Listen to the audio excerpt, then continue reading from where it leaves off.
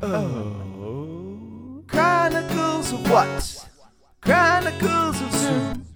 I don't wanna see. I don't have the room. Zoom Chron. Zoom Chron. It's a song. Kind of. Synchronicity will take you along. And here's your host, Travis William Skink Mateer. Missoula. Okay, that's right. I am your host, Travis Mateer, and welcome to another episode of Zoomcron. This will be episode 25, and it's an interview I've been kind of sitting on for a bit. An interview I did with Mystic Mark, I think back in February. I'll have to double check the exact date.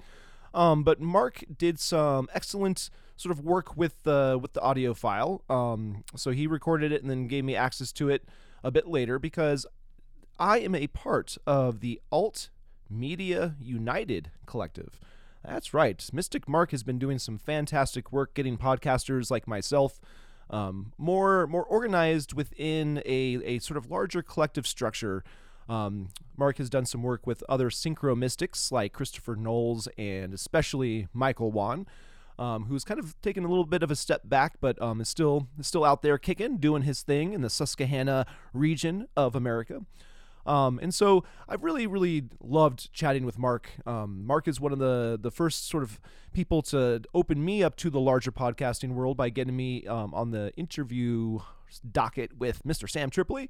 So we discussed that. We also discussed something that kind of set Mark on his path a bit, and it was really nice this morning as I couldn't sleep to actually have a little synchronicity, very appropriate since this is an interview with a synchromistic you will soon be listening to after I stop rambling. But the synchronicity I experienced at like 1 a.m. this morning is not being able to sleep, and I was actually on my floor doing some exercises, and there was a stack of books there. And I just have so many books. I've been ordering books like a crazy person. But this one was on a lower stack I hadn't seen for a while. And it's by Manly P. Hall. It's called The Ways of the Lonely Ones. I'm not going to read a big excerpt. I'm not going to read any of it, actually. But the last story is called The Last of the Shamans. And it's an American Indian allegory. I read it, 1:30 in the morning and was really blown away by the story. And it absolutely got me thinking about a individual that Mark met back on the East Coast, back when he was a little bit younger, looking at the college scene, hanging out, sort of in proximity to the Skull and Bones, actually, like their little thing, their headquarters, their clubhouse, little clubhouse for those guys. So you'll have to listen to the interviews so Mark can get into the details of that experience, that relationship, that beginning of the mystery of synchronicity. Yes. So that will be coming up next week, next Tuesday. I don't know if I will be able to get an episode out. March is going to be a very interesting month. It already started off quite interesting, but it's, I think, going to get even more interesting. I spent the last couple episodes of this podcast doing some school board stuff, and then I threw out an interview also that I'd been sort of sitting on for a while last week with Greg Sestero. He's a filmmaker, has a movie coming out called Miracle Valley that he was screening here in Missoula, and has also been involved with one of the worst movies ever made, allegedly, called The Room. It was referred to as, what was it, the Citizen Kane of bad movies, and so Greg wrote a memoir about that, and that was the interview that I was able to put out last week. So, and as part of this Alt Media United collective, I was actually just on Telegram talking to someone, Darren Grimes, who I'm very interested in getting on. Darren Grimes and Grimerica is a fantastic podcast. Excellent. You got to check it out. And, they're sort of in our region, in our neck of the woods. And so as I look at writing some fiction, I actually have a little story I'm trying to work on that I'm hoping I'm going to get some time here in the next couple of weeks to work on. And it's a future, sort of a future story about Missoula and the new Cascadian Army in the future that now runs most of the Northwest. The new Cascadian Army actually invades Montana from the Bitterroot Valley. And their troops right now in my story are stationed at the Lolo the Lewis and Clark rest area, the Travelers Rest area, and they're about to invade. They're about to make an incursion into the Missoula Valley. And our cyborg Mayor John Engen, who beat his pancreatic cancer, that's an actual diagnosis he received. But in my story, he's going to beat that, and he's going to truly become the first immortal mayor of America. And his cyborg abilities will be tested, though, because in trying to fight off the new Cascading Army, he has to come to terms with the fact that the University District neighborhood and the Rattlesnake neighborhood are full of a bunch of wimps, essentially. And so what happens is our cyborg leader decides to make a kind of risky calculation, and he gives a bunch of weapons and meth to the West Broadway gang that really sort of runs that transportation corridor. And so knowing that they're going to be more effective fighters, he gives the weapons and the meth to the most dangerous elements within the Missoula Valley community and then sends them off to fight the new Cascading Army. Are you starting to get a sense that this might be an allegory of sorts? Yeah, maybe so. So that's going to be that. We'll see if I can get that out. I say that about that a lot sometimes. Another project I'm working on, my Journa tuning. I announced this in my podcast episode last week, but I'm still trying to upload this video. I have it all done. I've removed a few images in consideration of Great Leader, who is facing a pancreatic cancer diagnosis, but will still, go forward as Great Leader. And that I'm having trouble getting it uploaded to Vimeo. So I'm not sure why that might be the case, but I'm going to try and get that out. Maybe it might have to be next week or Saturday. We'll see. I'm not sure. We'll see how things go.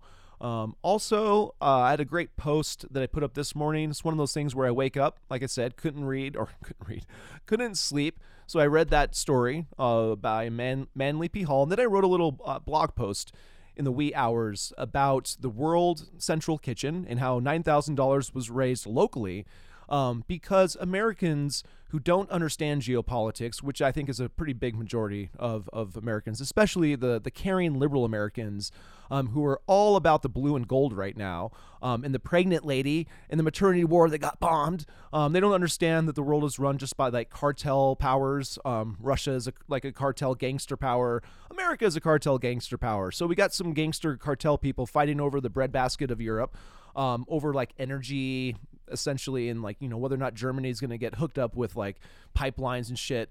And so a huge section of this country has been dragged into the very effective propaganda, and it's just fucking hilarious because you have $9,000 raised locally and it went to the World Central Kitchen, and there's actually connections with the World Central Kitchen they worked with ICE, and some people in Brooklyn got upset with that.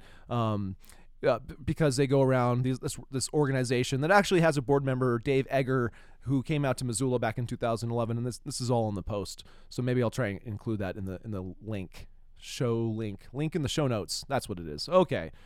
All right. I think that is enough of me rambling. Let's get to the interview with Mystic Mark. My Family Thinks I'm Crazy. That's his podcast.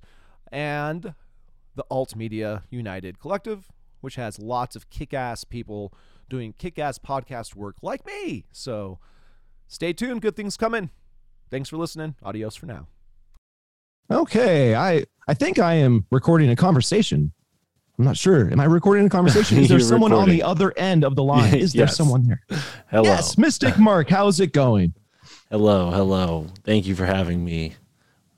I'm very happy to have you, Mystic Mark. Mark, before we get into things and kind of get this conversation going, I just want to give you some thanks and props for conversations I am continuing to listen to, even in the period of the last 5 days since we last tried to kind of have this conversation and stuff wasn't able to work out. Right. I have since listened to Christopher Knowles do his Laurel Canyon stream, which I know you were a part of because he said, "Oh, there's that My Family Thinks I'm Crazy guy." You were watching that too?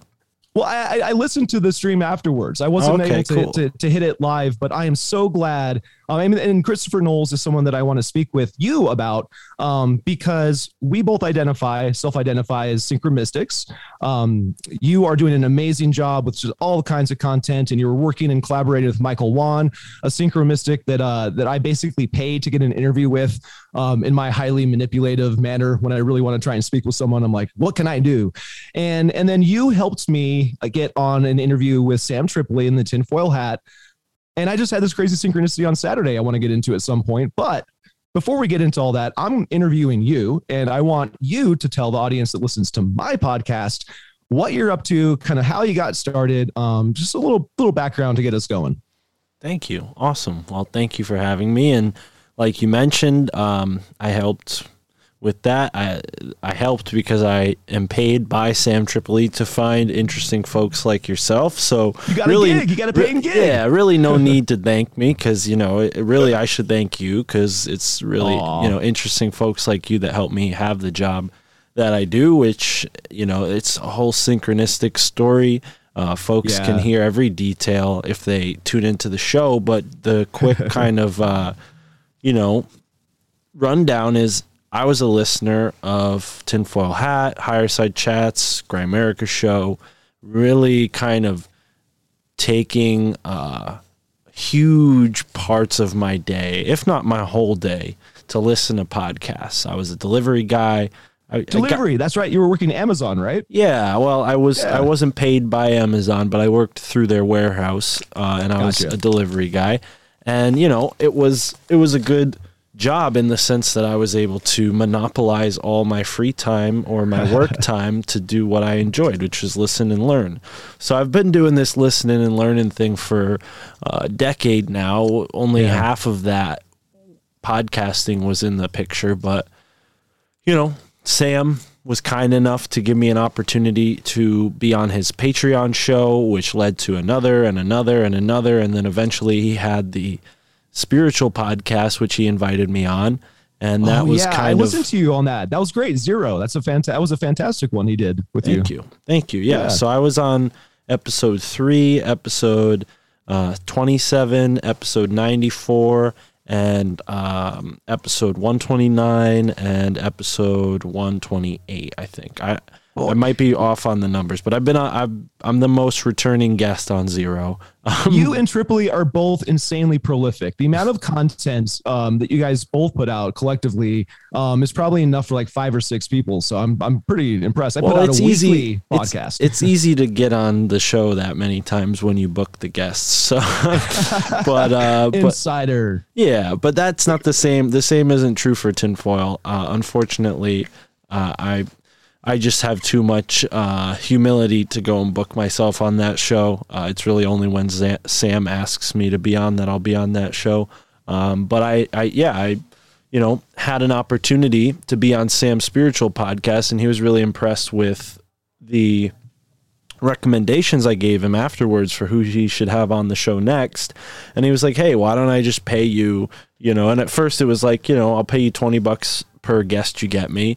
And I got him so many interesting folks that he's like, all right, I need to bring this guy into my team. So that was kind of like my unwitting resume. I didn't realize that's what I was creating there for Sam, but that's awesome. And that kind of came with starting my own podcast, which I already played around with it in the sense of like having a YouTube show and like editing stuff. And, I grew up with the internet generation, so like I remember in middle school some of my friends and I would get together, and this kid had a camera, so he would make like all kinds of YouTube videos on his YouTube channel, and that's why your production sounds so high quality. Okay. Well, I definitely recommend people invest in the right equipment. That helps, but no, I've always been interested in this kind of thing, in the sense of it's just something that kind of was born in our era, my era at least, of content creating. It's kind of like the next phase of it, if you will, coming into the podcasting phase. It's kind of, I guess what I'm trying to say is it's the first time where you can put content out like this and it's totally DIY, no middleman. And it's really cool for me to be able to bring my like black sheep kind of perspective into this, because for a long time it didn't really feel like my interests meshed with what people were doing creatively. Like I've always enjoyed being creative, but I never found the outlet. And what's cool about podcasting is now that I am in a community of more like-minded folks, I'm starting to branch out and do those things that I had only really kind of gleamed when I had less ability. And like you mentioned, you know, collaborating with Michael Wan, he's somebody who kind of pushed me to step out of the podcasting boundaries because I went alongside and filmed one of his tours. And, you know, if you go on his YouTube channel, you can see one of the videos where he's not holding the camera and the camera is moving. That's me. That's you. Oh, so, interesting. Yeah, that was like a fun experience that my girlfriend joined me. We kind of went down this summer and we met Ross Ben in Philadelphia, and then we spent some time hanging out with Michael Wan in Pennsylvania. And it had been my third time visiting Mike, but you know, my point is around that same time, Mike had been talking about how content creation is like the new currency. And as much as I think that statement can be reinterpreted in a lot of ways that probably don't have anything to do with what Mike actually means, I took that and rolled it into, you know, really something that I've always tried to do, which is continue this renegade trajectory. You know, when I dropped out of community college, it wasn't just because I was unhappy with the system. It was because I was unhappy with the system and I was going to figure out why. And I knew that if I went along with the system and got a job in the system, it wasn't going to help me for whatever reason. So I got, you know, blue collar jobs in between here and there, probably, you know, I don't know if you can call working at a grocery store even blue collar anymore, but, you know, I worked those kind of jobs for the past decade since school and dropping out of school. And every job I've gotten has synchronistically led me to the next one. And I didn't really realize that's what was happening. I kind of thought of it as like, oh, this is how learning works. Like, because, you know, I would do a job that would give me a certain skill, and then that skill, I would notice how that skill would bleed into the next job. And it was always kind of a coincidence or happenstance that I found a job. It was usually through meeting a certain person who was like, oh, yeah, I can get you a job here. And that, you know, got me in for a few years until I moseyed on to the next thing. And now knowing someone like Michael Wan or Sam Tripoli, you know, I'm able to see with really awe how strong this manifestation can be when your heart is set in the right direction. Because so many hours were spent listening to Sam Tripoli's show and listening to the many different podcasts that had Mike as a guest. And I just, you know, I felt a connection there, and I didn't understand really why, other than, you know, being a fan. I think a lot of people feel a connection to the things that they're a fan of, but for whatever reason, I was prepared to do what I'm doing for Sam, and that kind of instinct, I was guided to follow those instincts in that direction. Yes.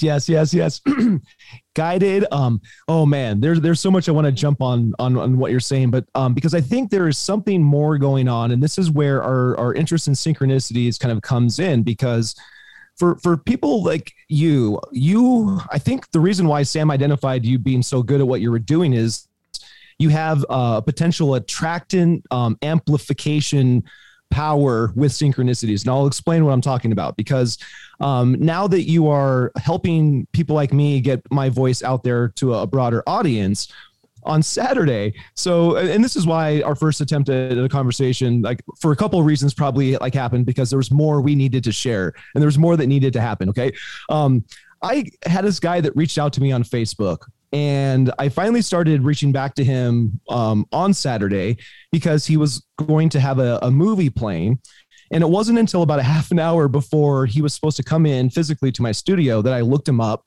I did my due diligence, and I was like, this guy's a real filmmaker. Wait, what? Oh shit. Like, how did he he heard a podcast interview I did? Oh my goodness. So the guy that was in what's been called the Citizen Kane of bad movies, The Room, and then wrote a memoir called The Disaster Artist that became a movie with James Franco. He was, excuse me, he was listening to the Sam Tripoli interview I did, and reached out to me because he was showing his new movie, Miracle Valley, at the Roxy. And it's just so funny because he was listening to the podcast in Pasadena. And after we recorded the conversation, I showed him my shirt. I was wearing my Jack Parsons t-shirt. And that's when he told me he listened to it in Pasadena. I'm like, well, of course, this world and this universe is fucking crazy in a beautiful way. But it's just that it's incredible. And, I know that you can appreciate that story more than people that are not tuned into Synchronicities, because it's so awe-inspiring in ways. It's just crazy. And so on Tuesday, hopefully, if my technology works, I'll get this interview out, because this guy reached out to me because you helped my voice get out through Tripoli. Crazy world, Mark. Well, I'm glad I was able to help facilitate that. And, Travis, I got to give it to you, man. You have a tremendous voice and a tremendous message. And when I heard that in our initial conversation, it resonated me deeply, and usually resonated with me deeply. Sorry. Yeah. And I really, a little bit of like how the sausage is made. I usually, put somebody like yourself who, no offense to you as far as podcasting goes, you're relatively new to it. I'm low on the totem pole. And that's absolutely, and that's not, that's not me judging a book by its cover too much, but I try to have a little bit of discernment. It's reality. And it's absolutely reality. Yeah. And there's a standard, right? So my point in saying that is just that, like, usually I would put someone like yourself on Sam's paywall show first. That way you would become more familiar with Sam, and then the big show would go better, hopefully, right? That's the thought. Right. That's the theory. But you knocked it out of the park. The way you dealt with the room and the energy, because Sam and XG and Johnny can be tough. They can roll. They can roll with anything, but they can also bring a lot of tangents up, and they like to bring things back into the main talking points that they hit on. Wild card stuff. I loved it. But you did great, and I was impressed, and I was really, grateful that I gave you, the opportunity on the big show first, because I felt like you really deserved it. And cool, man. I'm glad to hear you're making connections. I've seen that movie. I'm familiar with that guy's work, so maybe we can connect him and see what other shows he might like to go on as well. But yeah, brother. So he's working in the UFO realm next, and in some of the stories, like I won't do a spoiler to my own podcast episode, but the story he shared about this church he ran across in Arizona is amazing. And he was familiar with Isaac Cappy and was very aware of the Isaac Cappy story. And so all of this really in crazy ways kind of ties together. It's hard to disentangle and kind of create a narrative structure in some of this, but I'm doing my best to kind of bring my perspective to this work. You're doing your work. Someone like Christopher Knowles, I wanted to mention or kind of get into this aspect of things. What I have been appreciating in the conversations I've been hearing Christopher Knowles bring into these spaces, especially someone like you, you're a little bit younger than I am. I'm 43, and Christopher is like an elder statesman kind of at this point, but he brings this idea of looking at methodology and having rigor, not just in. One of the things I know I've heard him mention recently is how much stuff hits the cutting room floor, how much stuff he doesn't include. And one of the things in our first attempt at a conversation I was getting into, I think it was Nick Hinton on My Family Thinks I'm Crazy, talking about synchronicities getting on top of him in a way. And I was beginning to share some of the paranoia storms I've experienced. I've gotten into this with Dean Reiner. We've had a great conversation about TIs and all these creepy topics that can really lead one to question their own reality. And these conversations help me keep a foot in the real world or the consensus reality. And so have you found benefit in Christopher Knowles' work specifically, and maybe just kind of speak to some of the things that you've been taking away from what he is bringing with his Secret Sun Institute? I think that's the right name. But all of his amazing work that's helping us, I think, bring more seriousness to this idea of synchromysticism. Yeah, Chris is somebody who I've been intuitively gravitating towards. Every time I hear a conversation with him, I'm usually inspired to look in many different directions. So, yeah, I think Chris's work stands in this kind of category of its own. And like I said in that interview I did with him, He is sort of a pillar in the synchro mystic community, if you can even call it that. I mean, it's a small group of people, and I'm, grateful enough to have had 2 conversations with him on the podcast, and one, over the phone. It's like really brief. I don't even remember why now at this point, but because I got him tickets to see Sam, so that was great. Excellent. So Chris is awesome, and I think what's cool about people like Chris and Mike is they're taking aspects of their life and they're showing you how the conspiracies that they research are not just armchair interests. They're things that they have experienced personally. And, Chris is someone who's had, a lot of experiences, way more than I can even remember, because it was a while since we had that original conversation where I asked him about like the early days, but I'm sure he's done similar interviews on other podcasts. People can go and check his story out. But, Chris is someone who has experience with the music industry, and that's always fascinated me, and this sort of dark side of that. And I think naturally, anytime you go into this reality paradigm shifting research, you're going to become wiser, and that's what is so cool about talking to Chris. It's like, and what you'll notice when you listen to that second interview I did with him is that I wasn't going for like any particular conspiracy theory in general, so much as I was kind of trying to have a philosophical discussion with Chris. And I think why that was is because I've listened to so many of his interviews, and, due to the nature of what he talks about, I'm not just going to go and like have him regurgitate everything he said already about the siren, Unfortunately, as much as I'd love to do an episode on the siren, people can go back and listen to that episode on the Higher Side Chats. They can see his blog posts about it. We don't need to rehash that as much as I'd like to, but what I wanted to get out of that is the mindset of someone who can find something so prolific as that thread of information, because it has so many far-reaching implications. And that's why guys like Chris and Mike are constantly kind of keeping up to date with the latest news that is coming out, or at least Mike was. It seems like Mike's kind of gravitating away from that, and maybe for good reason, hence also why sounds like it. Yeah, it's kind of the nature of the philosophical conversation.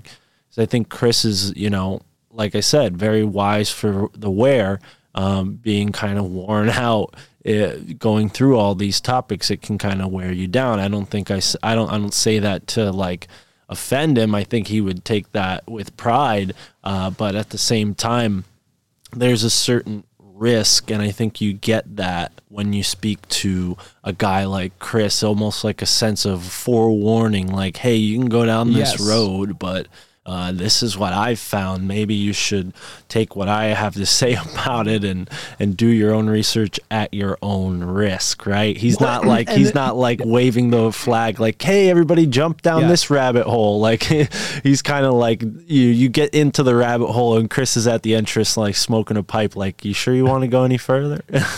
Well, absolutely. And that one of the biggest red flags in terms of what people can experience is an area that I've heard, Chris say he really won't kind of go there. And I totally respect that. If and when I get a chance to interview him myself, I would not go there, because it's Tracy Twyman and what she experienced. I mentioned Isaac Cappy earlier, and Tracy Twyman, I've got her books now, and I approach the material so cautiously, but the whole idea of like targeted individuals and all this stuff that I spoke at length with Dean Reiner about, because he did some of the best work, in my opinion, on this topic. I feel compelled to get into this because it touches on the things that are actually happening on the ground here in Missoula. And I've also spoken with Jason Horsley, another amazing kind of synchro mystic guy that really has a lot of warnings for people. Like Jason Horsley's warning is, don't just create a second Matrix and find more reasons to sit in front of a screen and watch for like satanic Illuminati symbolism. Chris is like, hey, just even mentioning Satanism is kind of stupid because it's probably more like a Mithraic, like old world kind of cult, Right. And by the way, this is not real. If you're starting to engage with the paranormal, if you're starting to even look at the idea of synchronicity or targeted individual, it seems to be like this thing that looks back at you. And I've heard Chris, I think it was with you possibly, talking about this trickster sentiment he feels from it, and that it fucks with you. And this might be where I come from in terms of like the paranoia storm, and how piling on synchronicities can have this cumulative disorientation effect that people can get really spun out of. And Chris, and I think in a Patreon release or something, he had this like different phases of synchronicity. So a causal coincidence with meaning, a causal with highly symbolic. I can't remember off the top of my head all the definitions, but I really appreciated something to give me a metric to kind of gauge where I'm at with this thing fucking with me, because you can get fucked with, and you have to be aware of that if you're engaging with this material. Agreed. Yeah, and I think that's something Nick Hinton kind of relayed, and he's someone who's almost, I think we're the same age, and Nick is kind of a inspiration for me because I remember learning about Nick through Tinfoil Hat. And being really impressed by several of his interviews and just being very inspired. Like, hey, here's someone who's my age, who's putting out a book, who's doing podcast interviews. And to my knowledge, he got himself out there through Twitter and like getting Tripoli's attention through Twitter. I guess Tripoli saw him there and booked him on the show. This was before I was the booker. But, it's kind of disheartening. I've had a couple conversations with Nick off the air, and what I've learned, and obviously I can't speak on any of his personal experiences. That's his story to tell, but I understand why he's taken a sort of step back from the maybe approach people listening might expect. This kind of Sherlock Holmes, boots on the ground detective work can be really dangerous. And I think, not in like the way you might expect from popular culture's depiction of this kind of conspiracy stuff. I think what really is the scariest part is how this stuff can affect you on a spiritual or paranormal metaphysical level. I mean, people talk about Men in Black and whatnot after having those kind of experiences, but think about it from the angle of like, you dig into the wrong set of information, not wrong in the sense that there's something incorrect about it, but wrong like as far as you and your fate, you made the wrong move, right? And that's definitely a potential for people to step into, a situation, unfortunately, where maybe they're not prepared for the consequences of their actions. I think that's really real when you talk about the kind of real journalism that's required to actually fight these corrupt organizations. I think there's a level of covert action that needs to be applied, and that may or may not be happening. But I think, as far as, cases like where you're having sleep paralysis events or maybe having a weird paranormal event happen after you look into some information, it makes you wonder like, oh wow, are these groups like in cahoots with some sort of occult force? And if so, is the occult force really like, is that the real enemy and these people are just being used as a weapon? Or is it like that people are the enemy and they're using occult forces as a weapon? I mean, or is it a little bit of both? I think that's kind of where, and again, I don't want to speak on Nick's personal experiences, but I think that's where he kind of had an experience and said like, I don't think I should keep going down this road, or at least this one thread, Yeah. Well, at the end of the day, part of the big question is what is the role of our own consciousness because of sort of the quantum impact of the observer principle where, hey, I'm a wavelength or no, I'm a particle. So the role of us co-creating this reality and the way that we might have been hijacked by occult forces, whether it's like the idea of the Wetiko or Wetico or which is a topic that's fascinating or other ideas. But the way things play out on the ground here, I mean, another thing that you mentioned when we first had a conversation, I mean, you look at this map and you say Council Groves, and this is a place I go to all the time with my dog, like I mentioned.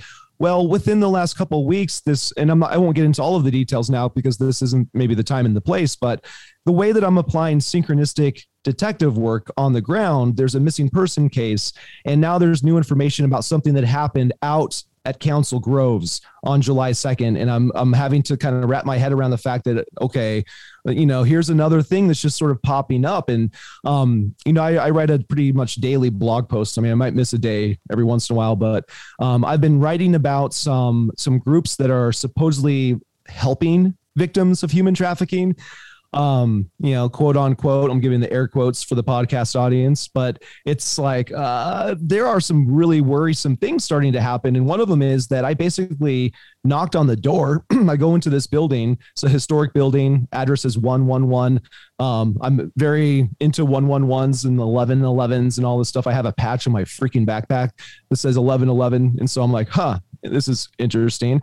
I call the mother of the missing woman and talk to her. So I get some critical information just right before knocking on the door. Get this guy answers the door, not expecting some citizen journalist like face to face. And he lies to me.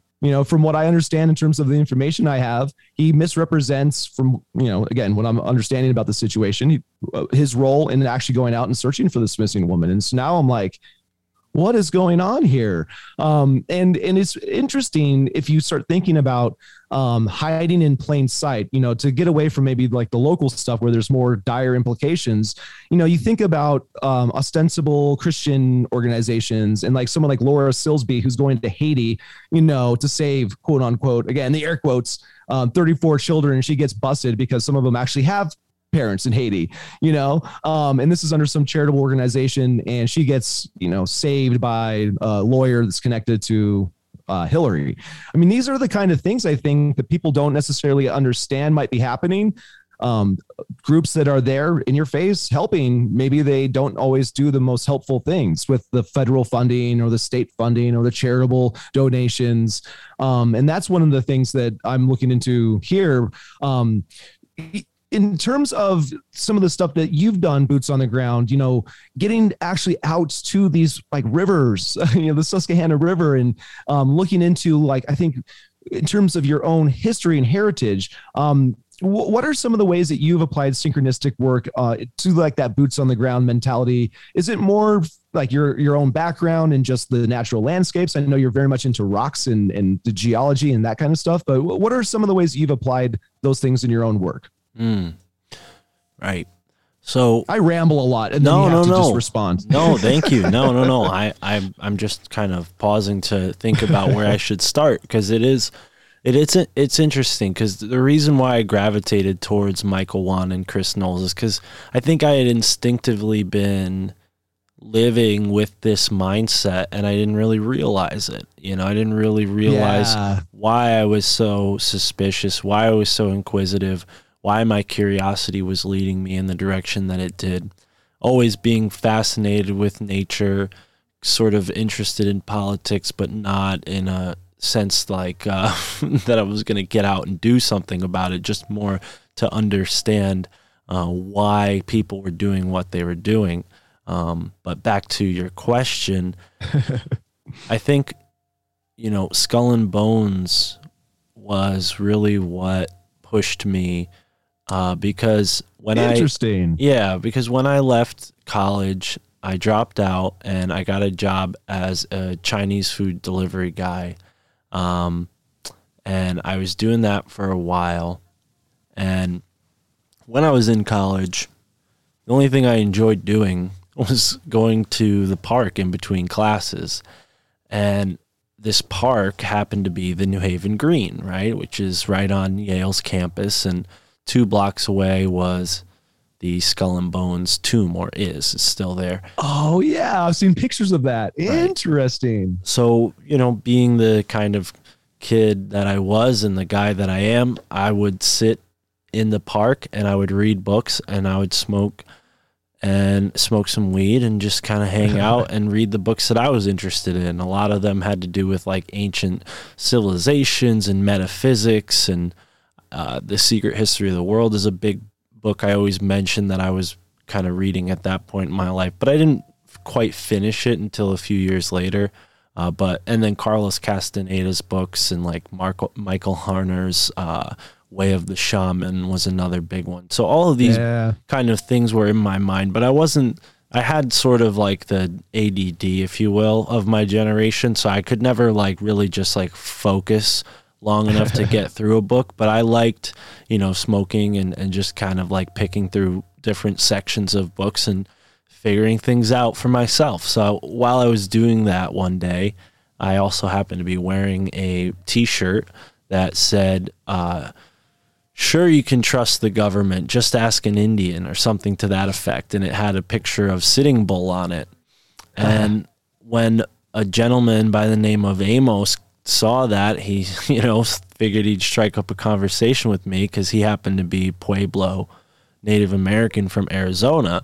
So there was the kind of synchronicity, I guess really the most profound first synchronicity that kind of kicked off everything. Like him being a Native American and me wearing that shirt on that day when I was sitting there smoking. So he knew at least I'd, entertain some of the things that he was interested in. I wasn't your average white boy, so to speak, in his eyes. So we started, kicking it and talking, and I really enjoyed learning stuff from him, and he told me a lot about himself. I mean, more than I can get into here, but he, long story short, he had left Arizona after being released from prison. I never understood why he was arrested. He never told me. I assumed it wasn't anything violent, but he felt like he had to right his wrongs in the eyes of his family, his lineage, his tribe, because he had basically done a wrong. And the way he had dishonor. Yeah, the way he had chose to do that was by following up on this thing he had heard, I think while he was in prison or before he'd gotten into prison, about Skull and Bones and how Prescott Bush had stolen Geronimo's grave, ripped his bones, right? Stole the bones from his grave robbers. That's right. Brought it to the tomb in New Haven, which synchronistically a block away is the Yale Native American, relations building, which is just a joke that Geronimo's. This is one of the most legendary people in American history. He was a fierce warrior who said that bullets would pass through him, and people were so afraid of him that in World War I, when they're afraid to jump out of planes, they would say, well, if you say the name Geronimo, that'll give you courage. So that's why people jump, and they go Geronimo when they jump, right? That comes from the military. And Prescott Bush, being a member of Skull and Bones, had probably heard the legend of Geronimo, knew that he was buried in Fort Sill in Oklahoma, where he was probably, drafted to be in. I don't know how the military works, but you know what I'm saying? So Prescott robbed the grave, took his Skull and Bones back to Skull and Bones, and used them for whatever ritual weirdness that they use it for. And so long story short, Amos made it his mission to come to this place and pray for his ancestor. He's loosely connected to Geronimo through blood, and he felt like, the best way he could do that would be to, reinvent his life here and, honor Geronimo's spirit by praying to him. And that's kind of where my learning came in, because I really tried to understand what he meant by that. And one day he was like, well, just come with me. So I go with him to stand in front of the Skull and Bones tomb, and I'm thinking, what are we going to break in, dude? he's like, no, man, we don't need to break in. That's not necessary. I don't need to steal the skull and bones. They'll give it back to us one day. They'll give it back to me one day. And he's like, and this is how. So we go and we stand on High Street right in front of the tomb. And he's like, stand right there. He kind of steps a couple feet away from me. And he screams at the top of his lungs, Geronimo! Like so loud. It really just like the hairs on the back of my neck stood up. And wow. And that was kind of like his prayer. And he told me he did that periodically on special days. Some day, like it was kind of a process. Every day he would do it when he arrived, and then eventually I think they interviewed him in the newspaper. I actually have a picture of him. This is my kind of way of remembering him. I have a picture of him from the newspaper when they did a story about him kind of doing that. And, periodically he kind of like stopped doing it every day and started doing it just every so on. But it was every time he would do it, it would be at noon. And he would connect with the Creator and pray for Geronimo in that way.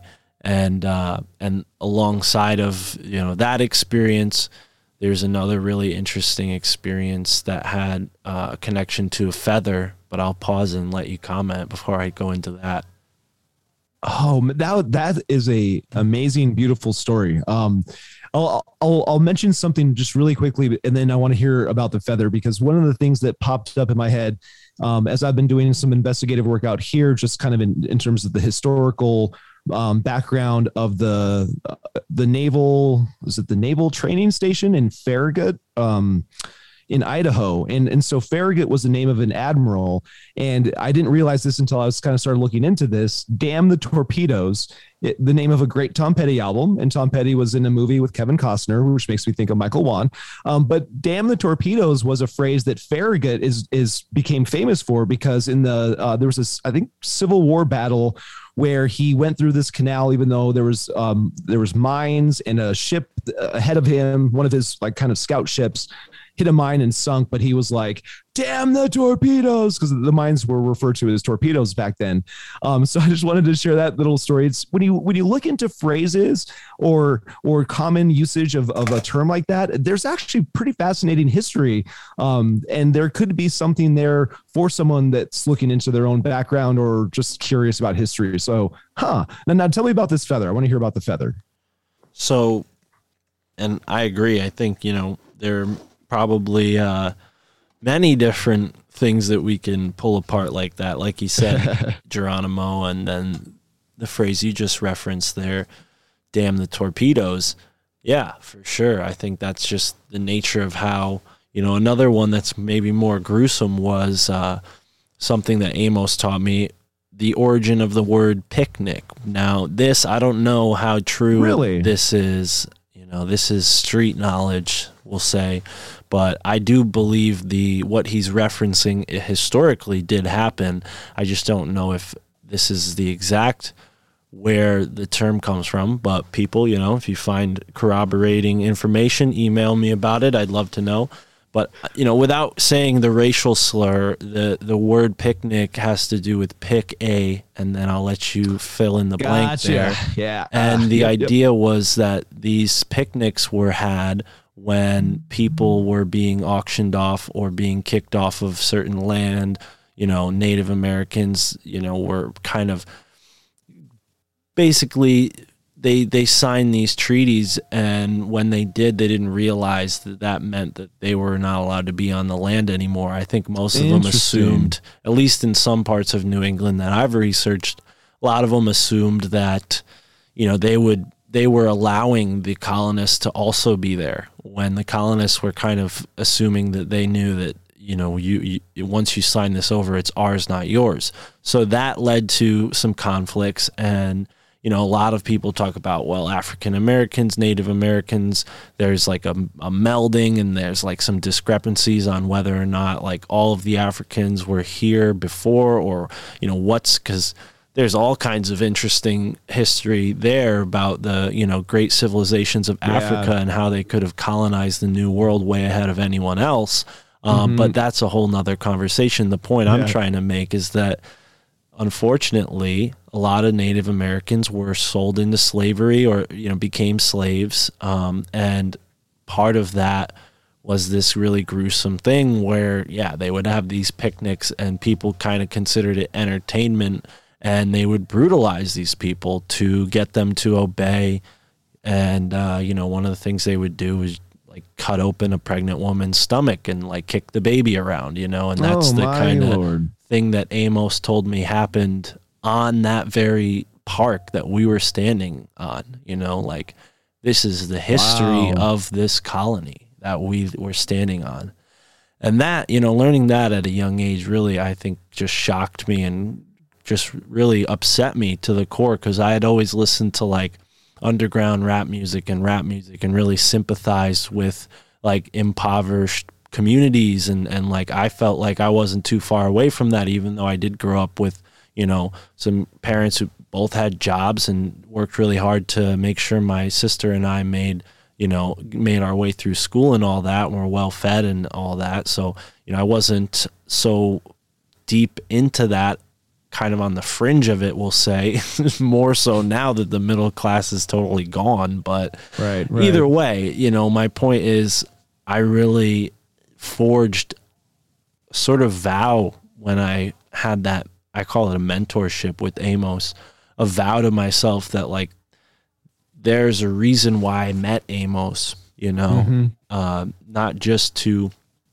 stand up for people like, him and his community, but also everybody, because we're all fighting this empire, and we can see it. And I saw it with Native Americans in the most bleak and obvious ways, where their whole culture has been turned upside down and destroyed. And I think that needs to be reconciled. And I don't come from this approach as like a social justice warrior. I think that's weaponized. They've weaponized race. They've weaponized this sort of thing. I think it needs to come from the heart and accepting that all of us are human beings here sharing, one earth, one breath, one love, one heart. And that's, the mission that I sort of was the torch that was passed from Amos to I. And that's kind of why I dropped out of college, because I saw the truth of what was going on there with Yale University. And I wasn't a student at Yale, I was I was a community college student at a college nearby, like on the same campus pretty much. But I realized there, like, I didn't want to be a part of the system, and I had friends who were kind of naively convincing me that I could like, I forget the word that they used, but absolve, I think, my student loans. So I ended up having to pay off my student loans, which weren't that much, but that was kind of in the back of my mind. And I learned about things like crystals at that point in my life, and crystals really, having them really changed my energy, really allowed for a healthier frequency that I just hadn't experienced yet, just being an average person. All these healing modalities that we kind of think of as like, oh yeah, no shit, that's how people heal themselves these days when they're kind of awake like that. All of that, I was kind of integrating it in a way that felt totally anachronistic to everybody around me. Just having a crystal necklace on turned heads, and eventually it became a little more fashionable. And I actually got like, some of my friends would actually like ask to buy some of the necklaces that I would make. But just decisions like that eventually pushed me to even be more fringe and kind of radical. And it wasn't until I found like the podcasting world that I realized like, oh wow, there are actually a lot of people that are kind of seeing the world that I'm seeing. It's just I had been kind of only experiencing this small little Yale microcosm and trying to figure out like the corruption in there. And, like I said, job to job to job, one of the jobs that I eventually got was delivering bread for a bakery that had a bunch of, or still does, has a bunch of contracts with Yale. So I would deliver, bread and pastries through the buildings and whatnot. And that's where I really kind of felt like, oh, okay, this is like, I'm kind of supposed to be looking into this stuff, because it wasn't just like, you know, any old buildings I would go into. I got a tour of the original Wolf's Head Lodge. I got a tour of George H.W. Bush's home in New Haven, which is now coincidentally the economics building for Yale. Go figure. And, you know, those are the kind of experiences where I was like, oh, wow, like this is not accidental that someone with this mindset gets put in these places. So all of that really kind of motivated me to, I don't know. I mean, I really didn't know what to do, how to get involved with this. And I'm really grateful that, you know, Sam had me on his show, but I think really inspired, you know, it inspired me to continue going against the grain, which is why I, you know, quit my job and did this podcasting thing full time, you know, and that's so inspirational. It's worked out, you know, it's not a $100,000 a year or anything crazy like that. It's, you know, it's probably less than what I was making at some of the jobs I described, but it's something that's allowing for a hyper connectivity. Whereas you're in alignment with your purpose. Well, that's awesome. I think it's, you know, it's nice to say that and to think that, but I don't know if we're ever like totally in alignment with our purpose, or at least maybe I'm just not secure saying that yet about this. I think I enjoy podcasting and I'm going to do it. And I'm going to continue to explore this artwork, but I don't know. I feel like the purpose is greater than the medium. Right. Well, and you know, there's never, I mean, if anyone is ever 100% satisfied with what they're doing, then it takes a little bit of the fun, you know, not have some of that tension and stress driving things. And so, unless you're a bodhisattva that's really found some kind of total bliss, which sounds boring to me. Like I don't really want to be in total bliss and 100% just completely satisfied with things, because there is just way too much, as I see in my own backyard. I mean, one of the things that it's a tricky thing that I'd like you to speak to a bit is just the role of technology. I'm going to be talking to someone later this week about some of the controversy that's erupted, really driven by Alison McDowell. Unfortunately, although I love her research, I don't love divisiveness and looking at sort of cryptocurrencies as this purist. You can't engage at all. You know, I've at some point would like to be on Rockfin if that makes sense, and to get, you know, I'm looking at monetizing my own content. And it's a difficult thing. Locally, I can't get anyone to advertise on my podcast because I'm opposing the local power structure. And they're just like, no, we don't want to expose ourselves to that kind of retaliation. So I guess maybe, you know, speak a little bit to just how you see technology, especially since, you know, I've seen Michael Wan, or I've heard him talk about that sort of conscious pullback from technology, partly in speaking to this like concern that things are moving into this, you know, crypto sort of metaverse space. And, you know, I've got kids. I worry about my kids being groomed by the screen.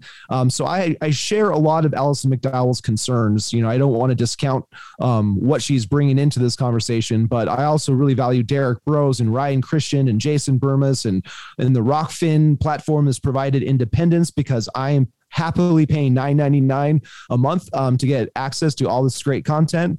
You know, I pay. I think I might want to get a spirit animal, so I might have to start following you, Mark, because I want a spirit animal name and to get some of your premium content. And you know, I also pay Patreon for Monica Perez and Brad Binkley, and for Christopher Knowles.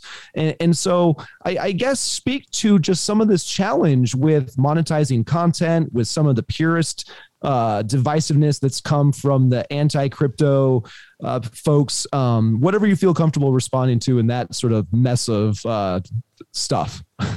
Yeah, I want to first say on the point that you made earlier, I guess maybe a response to what I was saying.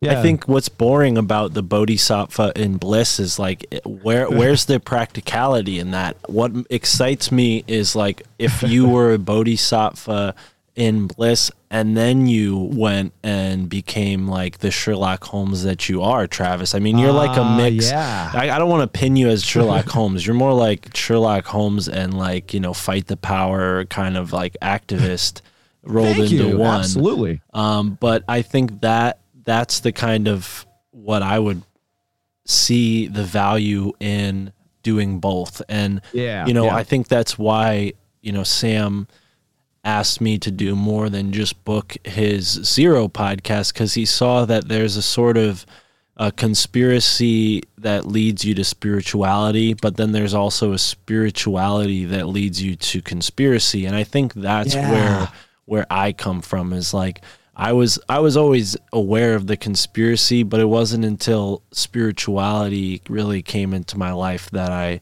realized like there's a reason to understand all of these conspiracies and not just be like worried about them or let them make you feel defeated. Like, you can be empowered by having greater knowledge of the world around you. And, on the point of Rockfin being connected to cryptocurrency, I am really of the philosophy of like, use whatever you can to make a dollar as long as it's not hurting anybody. And, I don't see crypto as any different than the money systems that we already use. Maybe I sound like an idiot to those who are probably like way informed into crypto, but at the same time, I think anybody who's trying to scare people away from using something that can maybe potentially be a positive thing they're just not someone you should listen to. I think there's a certain philosophy of like, these things are tools. You can either use them, for good or bad. It's really up to you. I think that same argument applies to any technology. So it's really up to the person engaging with the platform, what they're going to do with it. And I think that if you are in the mindset of creating love and light and truth and greater harmony with the actual reality, not this ARG that they've overlaid on top of it, then ultimately, any system that you're in that's organic is going to bring you to the top. When you have these systems that are artificial and are controlled by these matrix sort of folks, then the algorithm's not going to show you anything true. It's going to show you cat videos and other things that are going to keep you, smiling long enough to, get you to go to sleep and then back to work the next morning, and if you wake up, you might do what I did and quit your job and try to, make a living, or drop out of college and try to make a living on, your own gumption. So I think that's really just like anywhere you go, you're going to come across that sort of moral dilemma. And I think anybody who's telling other people how to live morally is really just missing the point. Like, they're supposed to be, leading by example. And if they want to lead by example by doing that, that's fine. But I don't think, calling Derek Bros a pedophile is a good way to do that. So I don't mean to get into the personal beefs, but I do know a thing or two about certain people that you mentioned, and I don't think that's, I think for the listeners out there, it's, if anything, it's insulting to them to think that they can't discriminate themselves who they should be listening to. It's like, I've had podcasters that I've beefed with, but I don't need to go on my show and tell people not to listen to their shows, because I think they're smart enough to figure out like who's at fault, and who's in the wrong. Absolutely. And this is, without trying to sort of descend into like high school level, like drama antics, this is an information war, and there are agents, and there are, well poisoners, and, opposition control and honeypots. And I mean, we just have such a host of potential issues. If you're not talking face to face with the person, you do run all kinds of risks. And it's interesting because when I have a chance later this week to have this other conversation, one of the things I might get into is, Allison referenced referenced another researcher, Steffers, on her Higher Side Chat appearance. And Steffers writes for a blog called Peace of Mindful, I think is the name of it. And that's originated with a guy named Mark Tokarski, who is part of the Montana blogosphere from, many, many years ago. And so I know him really well. I know he's a real person, but he kind of got sucked into this like Miles Mathis, everything is fake kind of world. And I just find this so fascinating, especially when there's like connections to someone that I know pretty directly and have had conversations with. And I interviewed Allison, also love her research. And again, don't want to get into any of the personal stuff, but I like what Christopher Knowles said about technology being benign. And going back a little bit more to the conspiracy spirituality stuff, I just referenced what Sam said, how conspiracy turns to or like moves into spirituality.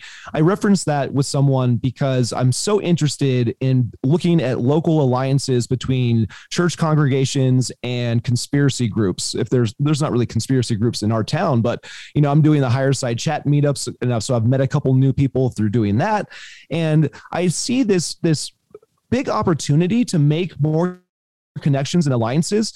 And I really love, again, Sam talking about shapeshifter Jesus. I don't know if he understands how beneficial that is for people that have that allergy to Christianese and some of that kind of Jesus Christian stuff, especially as I start seeing more like, co-opting of the QAnon and trying to see like Republicans taking over this energy of this building. I'm really interested locally in trying to build alliances and keep some of these church groups that I've reached out to because of local politics, local necessity. I really don't want them to get sucked into these national movements again and to have that energy directed and wasted, because so much of what needs to happen, I think, is hyper local in your own backyard where you can meet with people in person. And so, they're not some like weird agent or, person that they're not representing themselves to be. And so I think the more people get like stuck in national movements and trying to make national things happen and getting us out of this shit by voting for better people, we don't have those voting options of better people. We have corruption from like national, state, local, city, county. I mean, it's pretty corrupt. So I don't know if there's really a question in any of that there, Mark, but if there's something in that you wanted to respond to, it's just some of the stuff that I've been thinking about. Yeah, I mean, I definitely can see what you mean. I mean, not that there wasn't anything to respond to there, but I don't know if I'm equipped to. I mean, I'd just be kind of screaming in agreement, as Sam likes to say. But I think I think the church group conspiracy, meetups, you could definitely maybe find some like minds there. But I don't know. I mean, where I live, it's not really that. I think the atmosphere is a little different with that. Yeah. So that might not be the same approach. It'd be tough where I live. I mean, I live somewhere where half the year, people aren't even in the town because it's one of these places where, people have beach houses, and then there's people who, live in Florida during cold months. So, snowbirds.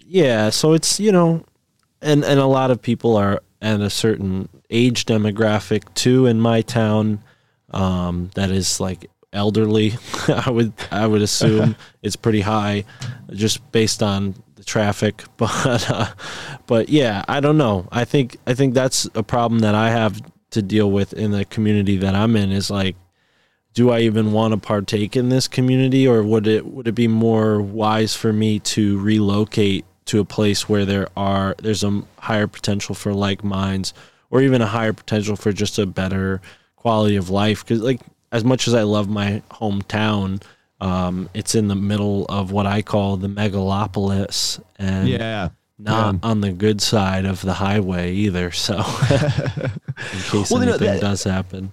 That's very interesting to kind of to share that perspective, and I really appreciate you finding that way to respond to some of my rambling, non-question questioning, because the way that I've been able to see opportunity is I think maybe unique to this topography right here in this valley, and the fact that I've lived here for 22 years, and this documentary that we recently released is about this, like, use of public money, which is sort of catnip to conservatives. I came from a progressive mindset back in the day. I actually teared up when Obama came and spoke in Missoula in 2008.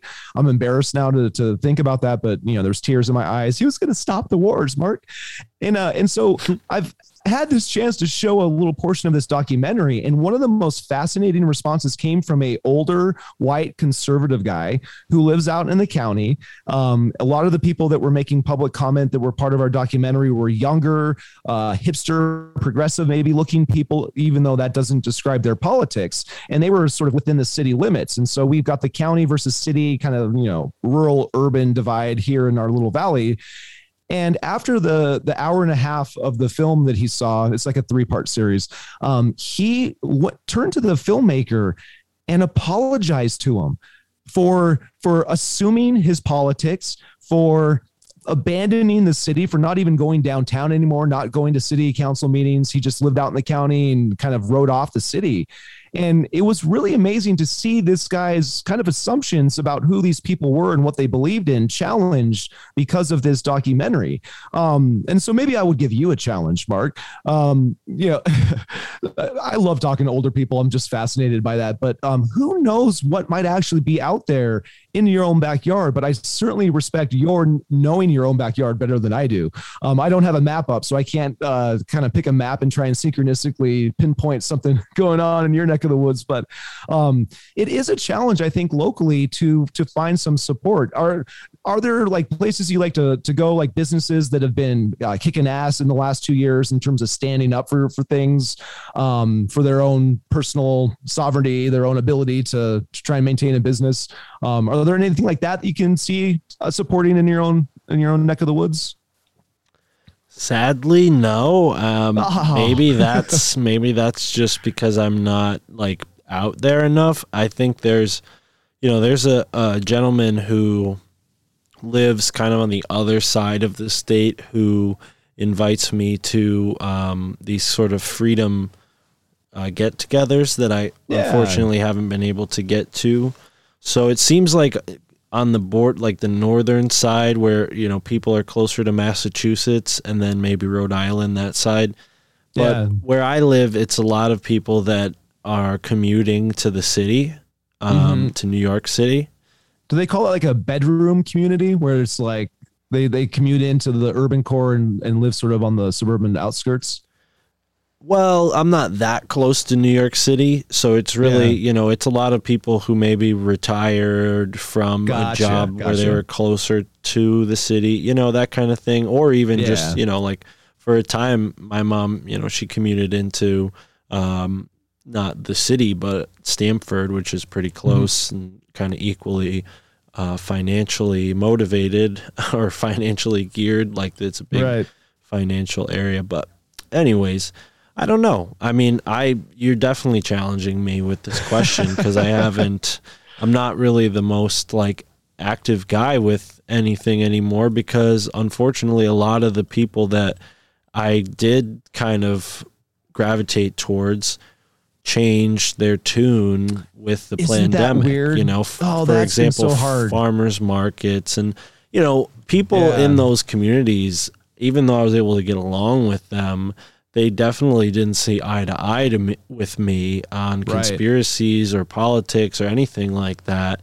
But we were all able to get along because there wasn't like a social stigma on my face that they can point to and say, get out of here, Mark, you're endangering us with your philosophy, and I know. And it's, it's sad, but at the same time, there were a couple farms that were part of the farmers market that I visited outside of the farmers market, and they were very cool and on the same page as me. Even some that were like even further, like I started hanging out in 2020 with this farm that, was run by a family of flat earthers. God bless them. They were so kind to me.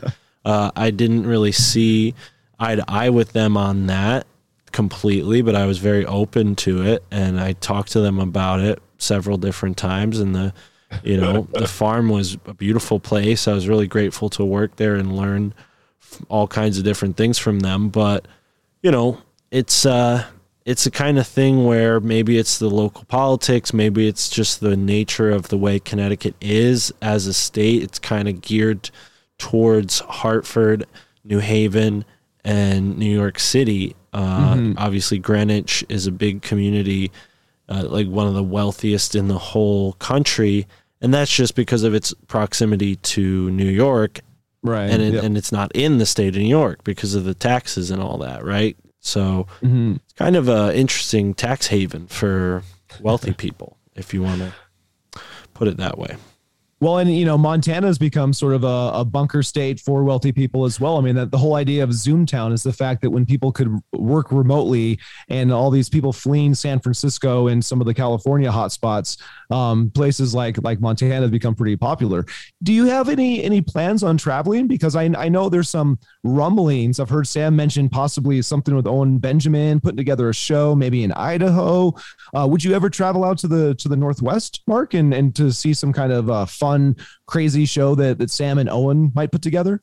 Do you guys call yourself the Northwest in Montana, or are you just the North? I feel like if there was a state to be just the North, it would be Montana. I think I'm just claiming the Northwest. Just Western Montana, I think, would be part of the Cascadia bioregion. And so when you look at some of these interesting looks at different ways of kind of categorizing our vast country, I think Western Montana would be considered in that bioregion, and so would be kind of Pacific Northwest. Okay. But I know I had a lot of fun talking with Adam and Chudex and Dean because we're all up here kind of in the vicinity. But it's funny when you go out west, our side of the state is like 2 Connecticut's away. So everything is so much more condensed in the eastern part of the country. Yeah, well, that's why I was able to go and visit Mike, a week or so ago in Pennsylvania. It was only like a 3-hour drive. But yeah, I kind of just ride by the seat of my pants with those kind of plans. I wish I was a little more long-term or able to do long-term plans, because like the Grimerica show meetups, Joe Roop is going this month actually. And he wanted me to go. He was like, "Oh, you should go, brother." And it was like 6-7 months ago when he said that, and I never did anything about it. And here we are, too late. So it's so hard to plan 6-8 months ahead. I know the Grimerica guys are going to be in my neck of the woods, I think in June. They're even going to be at Quinn's Hot Springs, I think, looking at some of the geological stuff with the great, glacial Lake Missoula, and then all of the water that flowed west. There's some really interesting stuff. Just in terms of topography, if you ever do get a chance to come out here, man, there's some really fascinating things geologically. And I do want to. I should have got around a little quicker to saying that. Yeah, I do. I mean, I'm not against it. It's just with the car that I drive right now, not really possible. So, folks, sign up for the Patreon. Yeah, sign up for the Patreon. Absolutely. Find ways to support content creators, because we do a lot of this work and the compensation is not commensurate, I think, with the actual hours put in. Well, I think this might be a good place to kind of look at sort of wrapping it up with a hearty invitation to you to, if you ever come to the Northwest, we've got to connect and walk the river. I'll show you some things. Maybe we'll get ourselves in some trouble. Have a old friend. I mean, I don't want to, he's a guy, so I don't want to say he's an ex-friend, but we're not in touch anymore. But synchronistically, he just moved to Montana. I saw that on Instagram, and I was like, oh, who do I know in Montana? Travis. You should put him in contact with me. I love talking. He wouldn't answer. That's why I said he's an ex-friend, but he wouldn't answer. That's the thing. My family thinks I'm crazy. A lot of my friends think I'm crazy too after the whole COVID thing, and just being kind of an agitator. I've always had that kind of instigator sense of humor. So when I find out somebody's not hip to conspiracies, sometimes I'll just rub it in their face when I have a chance. And that was a lot easier to do before the pandemic, because it wasn't such a sore spot. But I'll maybe leave it on this. It's been so tough, and I've really sought out trying to find new people because I've had the same experience. Like people I knew really well. I mean, it was like they just flipped and turned on me, and I had done a decent amount of work with my own sort of familial understanding. I'd gotten to a better place with my own pops. I'm like, okay, I kind of see where you're coming from, Dad. But when the pandemic sprung and I realized that Rachel Maddow had sort of like infected his brain and proliferated like a prion disease, and it started becoming more about what I was going to do with my own kids. It's really hard to maintain a sense of balance in how you approach things and not let sort of anger and stronger emotions take over, because we are in this like spiritual war ultimately. I talk about information wars and maybe financial wars, but at the end of the day, it so much feels like a pretty serious spiritual undertaking to look at what's actually happening in this world and to actually face up to some of the darker elements, even in your own backyard. And I try and maintain empathy for some of the people in my own community that are reluctant to look at some of this stuff. Because when I did, I ended up trying to bury myself in a Boda box, bottle or box of wine. And there was a lot of sort of misery that came with waking up to the darkness, that black pill thing. But listening to people like you, Mark, you help white pill me because you are on the trail in your own backyard, even if you're not, going out and finding the old geezers to chat with. But I really draw a lot of inspiration from the conversations you've been putting out there. So I really thank you. And other places that people can go to find you, Patreon, to be a supporter or a subscriber to your work is one place, but other places to help support your work. Yeah, thank you. And thanks for having me here. I'm glad we were able to make this happen. I don't know if we're going to use the first half hour that we recorded on 2/2/2022, but yeah, just, life happens. But here's the funny thing. I think that means this will actually be the 22nd episode that this ends up going out. Remember you had mentioned when we recorded, remember that is kind of interesting. So I think this will be episode 22 on my blog or on my podcast, Chron. So, okay, but I interrupted you. Continue. That's all right. No, I love that. So perfect. And yeah, I got a lot going on, something that you're a part of, altmediaunited.com. It's a podcast cooperative that I founded. If you're listening to this and you have your own podcast, don't hesitate. Email me.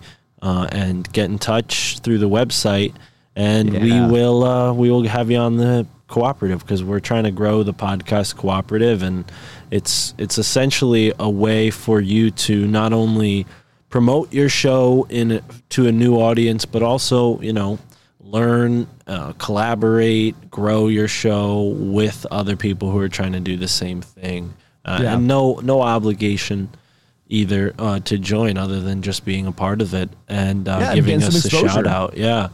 So altmediaunited.com. And then if you like what I have to say and you want to hear more of my stories or get the, information that I'm learning, that's what my podcast is about, just talking about different subjects with different interesting guests like yourself. You joined me on episode 80 something, I think.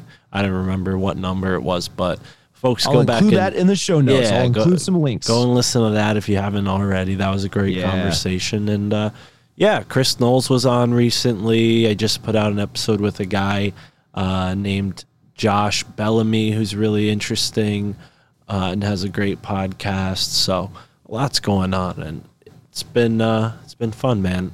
I'm a little tired. I had a lot going on today, but I appreciate you being patient with me and my answers and having me on the show here. And we did it. It was fun. It happened.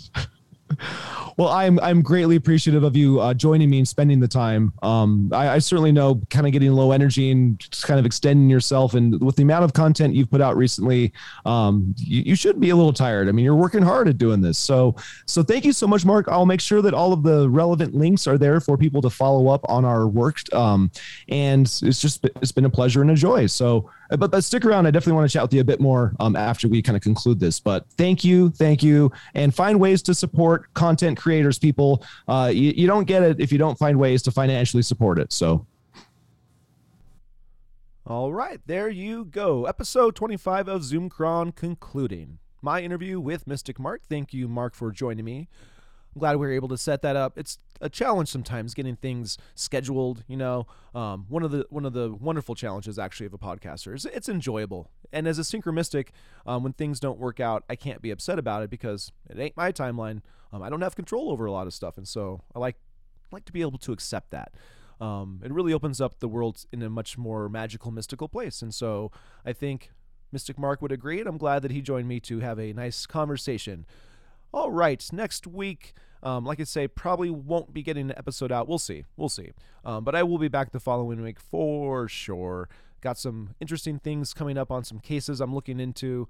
And my journal tuning, I'm going to continue working on that, doing some fun stuff, having a joyous time as best I can in this mad, mad world. So thank you for tuning in. If you want to get in touch with me, you can reach out at willskink@yahoo.com. That's WILLSKINK @yahoo.com.